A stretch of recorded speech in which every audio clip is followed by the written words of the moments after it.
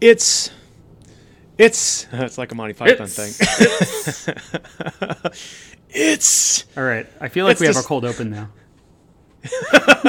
we do.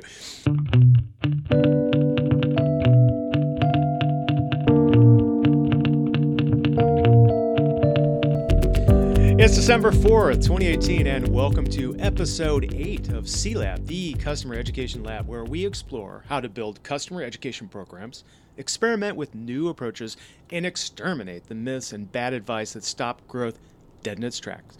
I'm Dave Darrington, And I'm Adam Evermescu.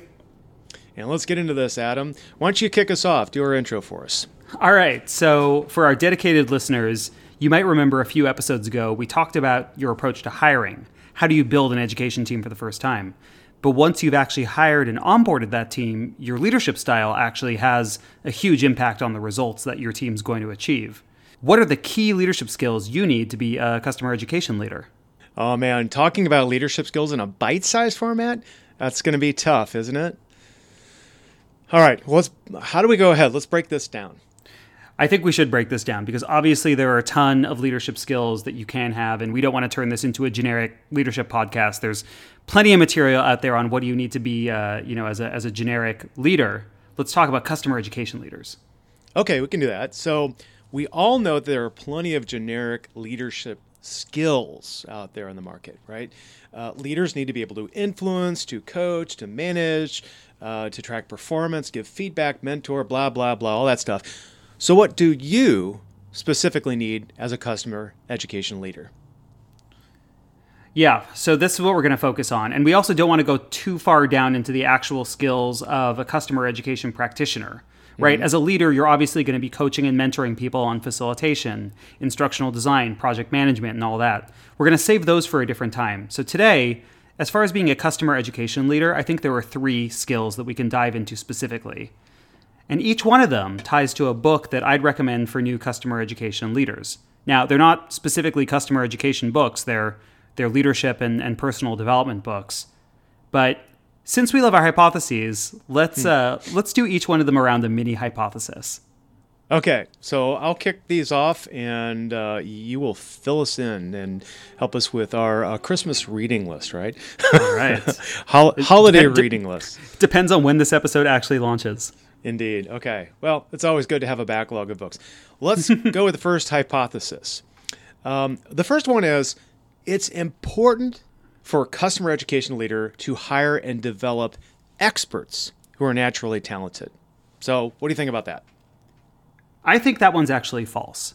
So, yeah, I know, right? Because you say hire for talent. We always say, you and I were talking before we hit record and talking about actually hiring for talent and developing people.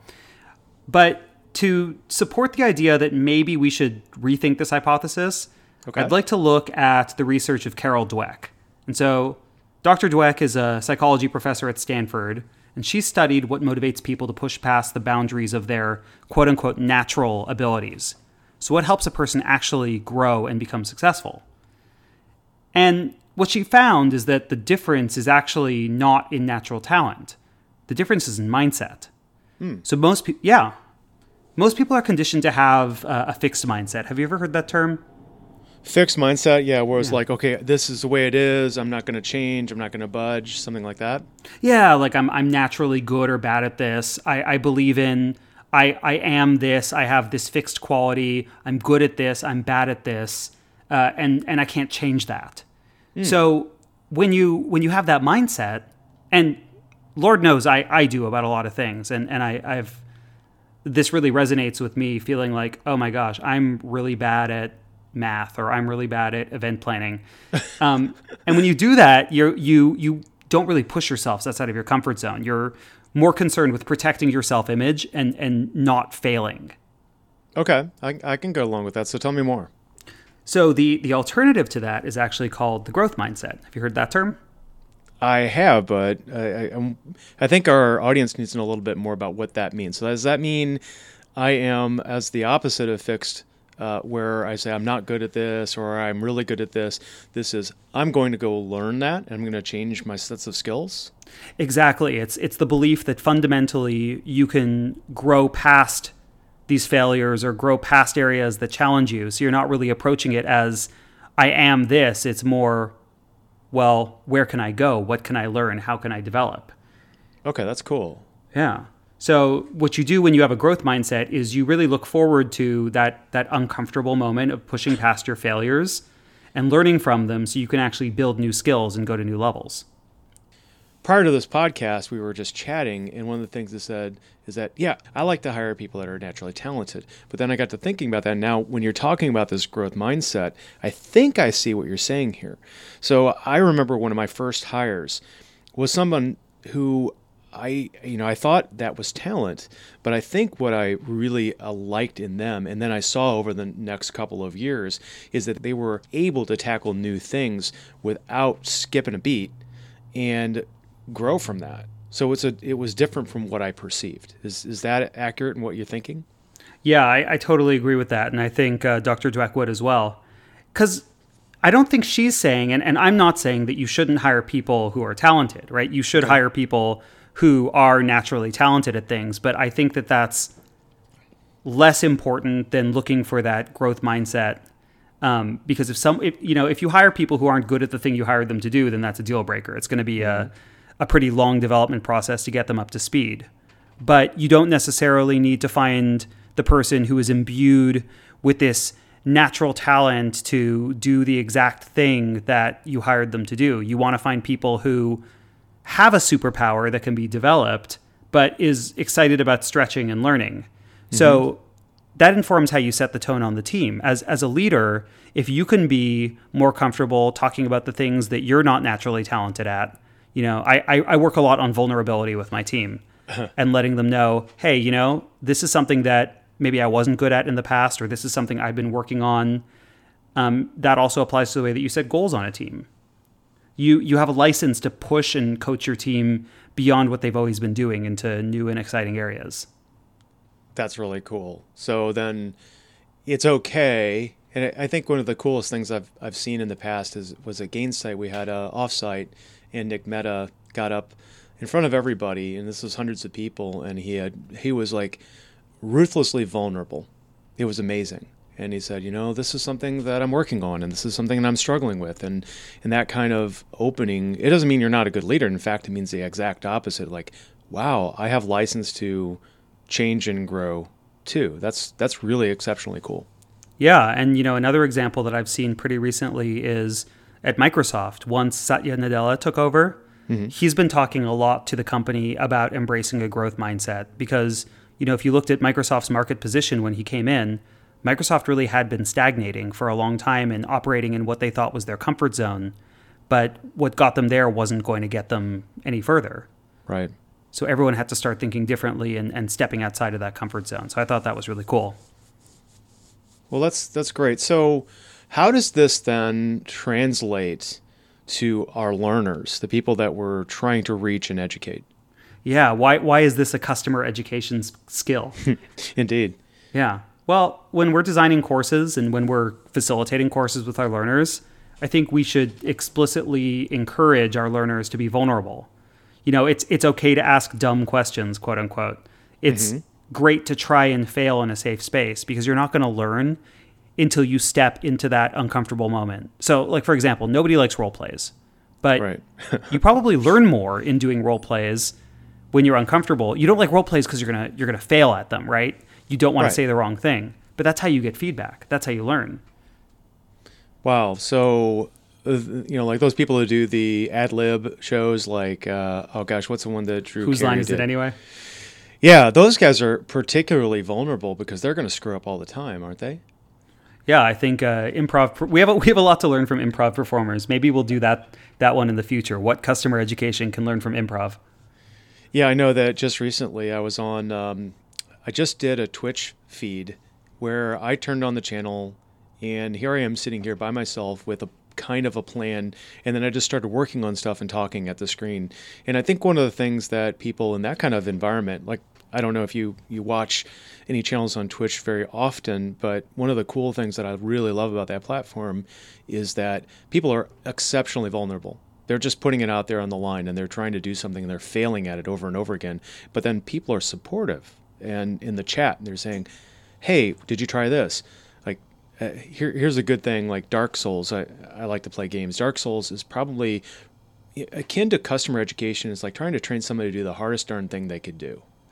And when you have people helping you or you're honest with yourself and saying, I don't know everything, it's really empowering, and it gets you to that next level.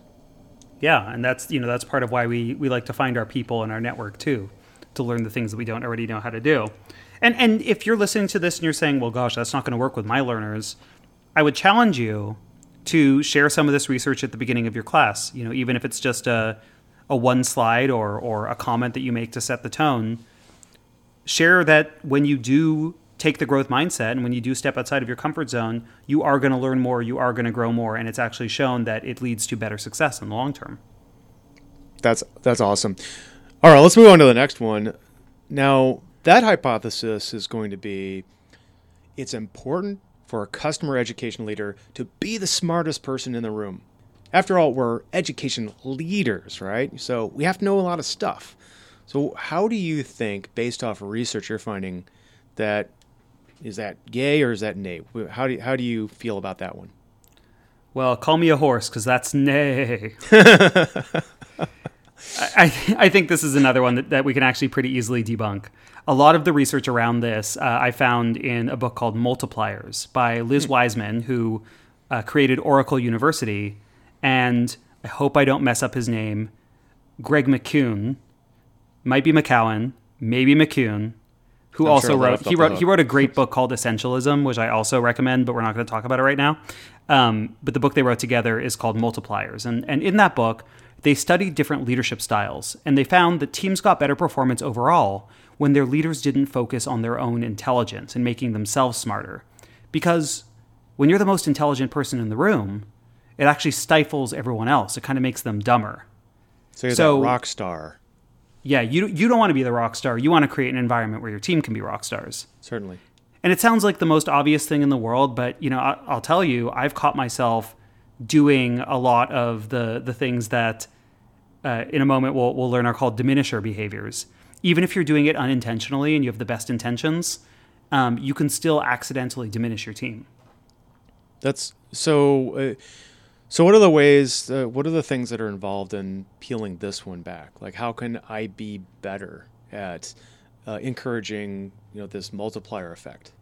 Yeah, so they found 5 patterns in their research that are the multiplier versus the diminisher personas, if you will.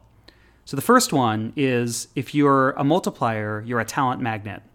And if you're a diminisher, you're an empire builder. So this one has everything to do with how you hire and who you attract. If you're a talent magnet, you're attracting and optimizing the best talent. You're not doing the thing where, you hire B players who hire C players, and you're kind of scared of bringing in people who are better than you, so to speak. And then once people are in the door, you actually spend the time to develop them and find whatever their natural genius is. Because, going back to the previous discussion, you can't hire just for talent, but everyone does have a natural talent or a natural genius that can be explored. Yeah, totally. Yeah. The second one was if you're a multiplier, you're a liberator versus a tyrant. So, well, yeah, free the people. I like this. So what do you mean by, how do I liberate somebody? What is it that I need to be doing to help that happen? So let's start with what a tyrant is, and then we can define liberator against that. So a tyrant is a dictator. They create a culture of fear. A liberator, instead, they still require people's best thinking. They still set a tone of healthy intensity for their team. But instead of creating a culture of fear, they create space for everyone to do their best work. So that means they're really encouraging rapid learning cycle, focusing on what you're learning, not on the mistakes, which, again, sounds a little like the growth mindset to me. Yeah, that's cool. So what else is in that? So you got 3 more points, right? Yeah. Okay. If you're a multiplier, you're a challenger versus a know-it-all. So this means challenge your team. Don't be overbearing with your solutions, because you might have the best solutions, honestly, but that's not going to scale. So you shouldn't be the only one who can solve hard problems. Instead, you can encourage your team to stretch and solve problems as challenges, not just relying on you to solve all the problems. Love that one. So that basically means you don't have to do it all, know it all. You've got a team for that. Exactly. And you can encourage them to step up to the plate just like you might have been doing in the past. All right, number 4. Debate maker, that's the good one, versus decision maker, that's the bad one. This one kind of just makes sense, right? You should encourage healthy debate instead of ending it early just to get a decision. A lot of people who are diminishers make decisions in a vacuum or make it with just one or two select people all the time. And instead, if you can force your team to discuss and confront hard problems and give honest opinions, you're probably going to come to a better one together. I like that. So I know in some cases in my past, my personal narrative, I got the team into a room and said, hey, we've got this thing we've got to figure out, and let's get up on a whiteboard, and I throw somebody the pen and say, go. And let's list out ideas and try to do things, and then just try to... I think that's actually kind of hard, because when you perceive of yourself as a canonical leader, old school, you are in this frame of reference, like everything. I have to know it all. I have to tell you how it is. I personally don't like that. I would rather work as a team. Otherwise, I'm going to get super stressed out. And it really seems to help, and it empowers people if you say, well, I might be the leader, but that doesn't mean I have to make every decision. I want some input. And what do you think?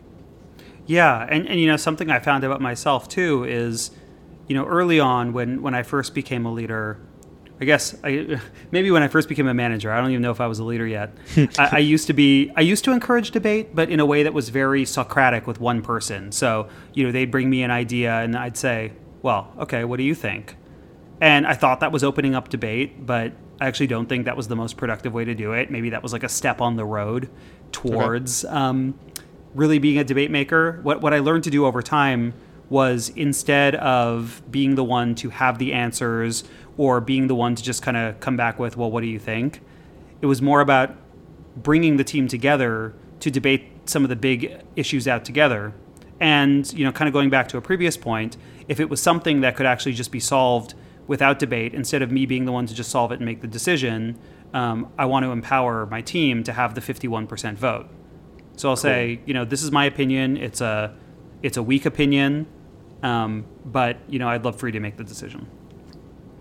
I like that. What's the last one now? Last one's super super simple. If you're a multiplier, you're an investor. You invest in people. Mm-hmm. If you're a diminisher, you're a micromanager. So instead of directly managing, right? Nobody likes a micromanager. So especially instead in Lego Movie, nobody likes a micromanager. So instead of doing that, instead of micromanaging and directly involving yourself in everything, instill accountability. Give people ownership of the end goal, not just individual tasks or components. That's exceptional. And I guess for a discussion point around that, one of the experiences that I had is I had a team member. They were relatively new, but they had the basics. And I said, okay, we teased out and kind of got to an initial thought for a new learning program, a new training course. And I said, you know what? I'm going to back off of this. You've got this. I'm going to go over here and do this thing. You're going to go, you've got this. Go do it. Yeah. And I was so thrilled to see what came back, that they literally thought through everything, and they went out and talked to subject matter experts and customers. And at the end of the road, we had a fabulous program.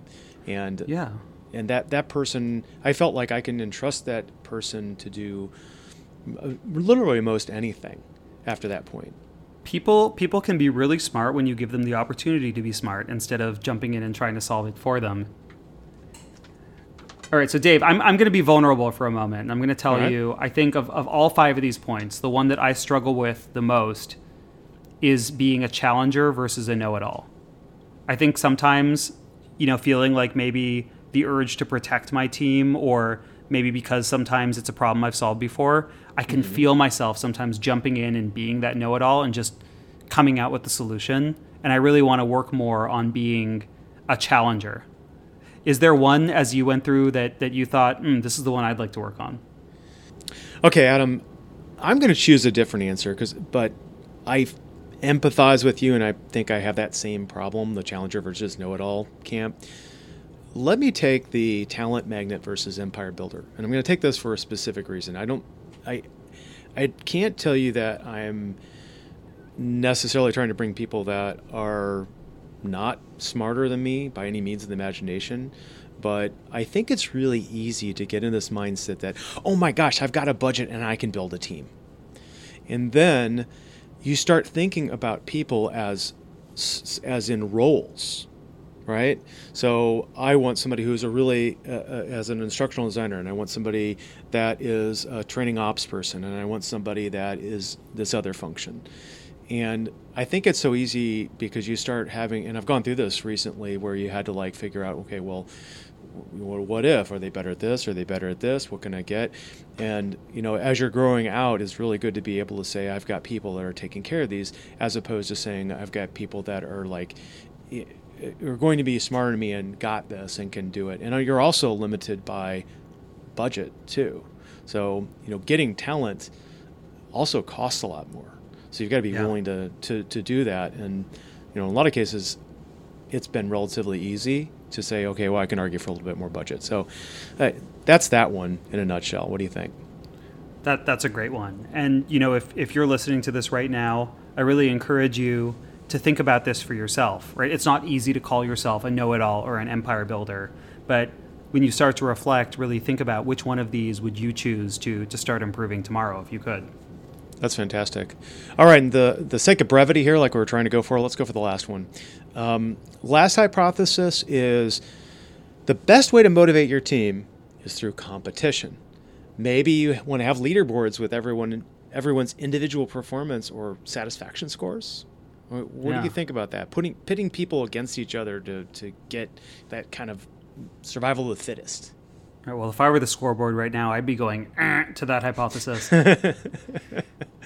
We put 3 false ones in today just to mess with everyone. Okay, so the final book in what I call the leadership trilogy is a book called Tribal Leadership, and it's by Dave Logan, John King, and Haley Fisher Wright.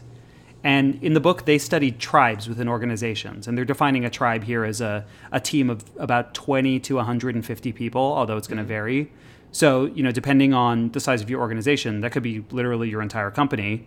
It could be your department, or it could be your team, right? You might have a tribe that's just your customer education team. Sure. And each tribe has a culture that moves through different stages.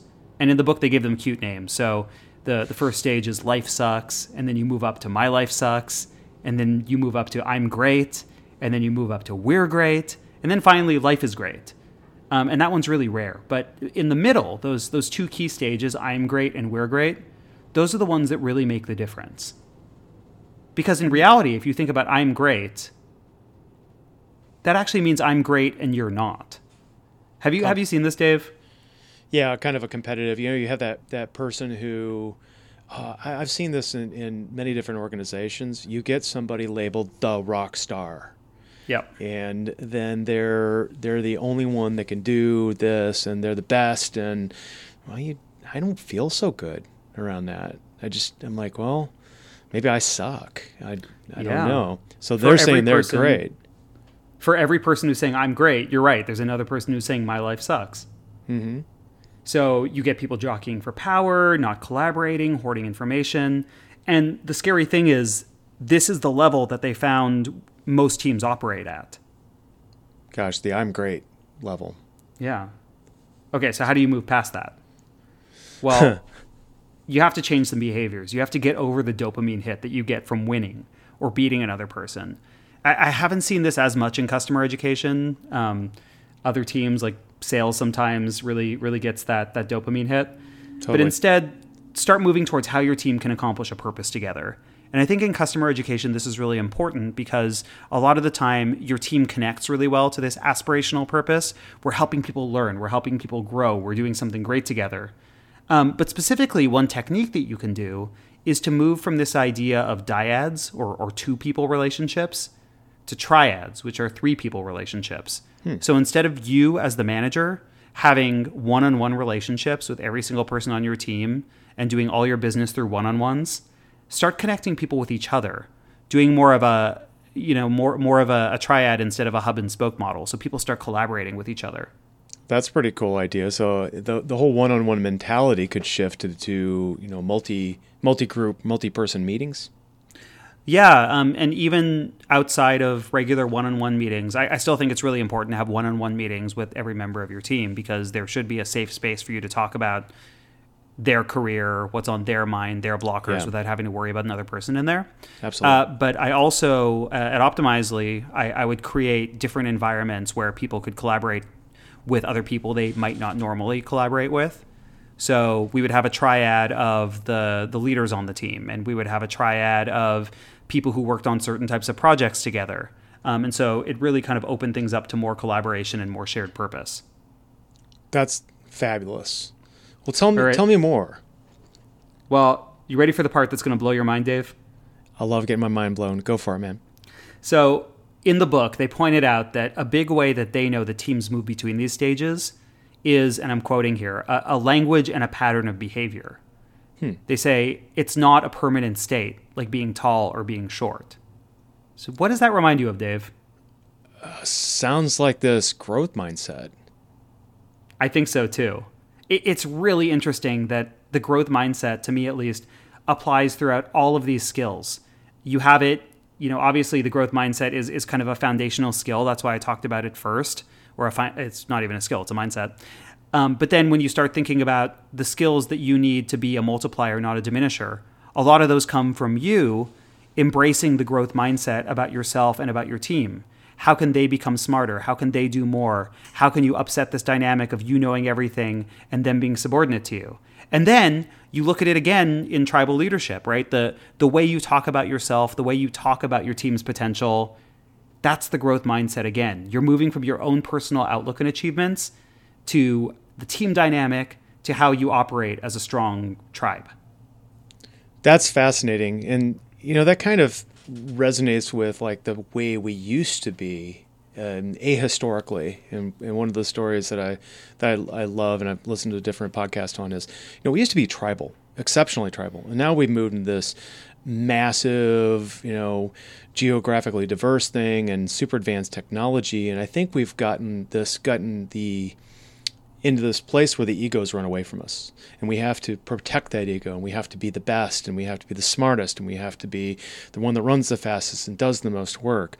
But what you're telling me here in growth mindset is no, we've got to break down those barriers and those bad habits of thinking and start realizing that we are a team. We're always a team. We're a tribe. And if we're going to be successful, particularly in our cohort, you and I in customer education, I think in general, is leaning much more towards early phase companies and high growth phase companies, not those big ones that are out there with hundreds of thousands of people. So what do you think about that?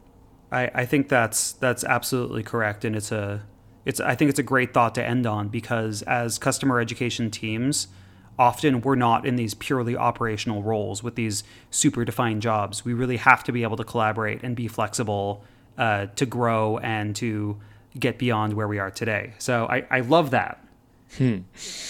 All right. So how about, let's wrap it up. What's our call to action? I think you've led us down this road. What's our homework?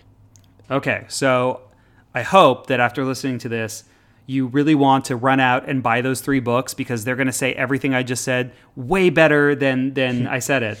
I would start with mindset. I would read that one first. And I would even encourage your team as a call to action to start this reading list as well, especially starting with mindset if they're an individual contributor. If you have managers on your team, maybe also work with them and do multipliers and tribal leadership together.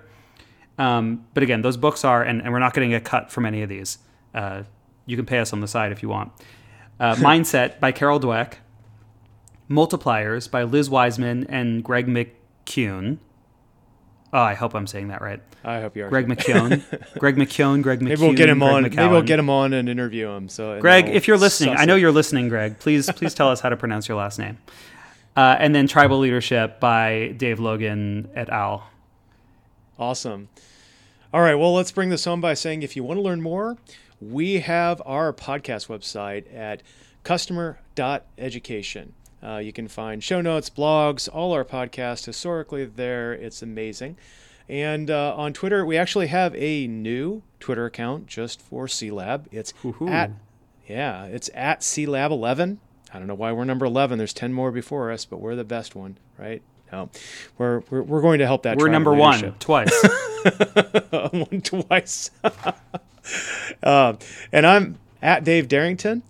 I'm at Avermescu. And special thanks to Alan Coda for our theme music. Last, I'll say, if this helped you out, you can help us out by subscribing in your podcatcher of choice or leaving us a review in iTunes. Those two things really help expose our podcast to other people. And to our audience, thanks for joining us. Go out, educate, experiment, and find your people. Thanks for listening.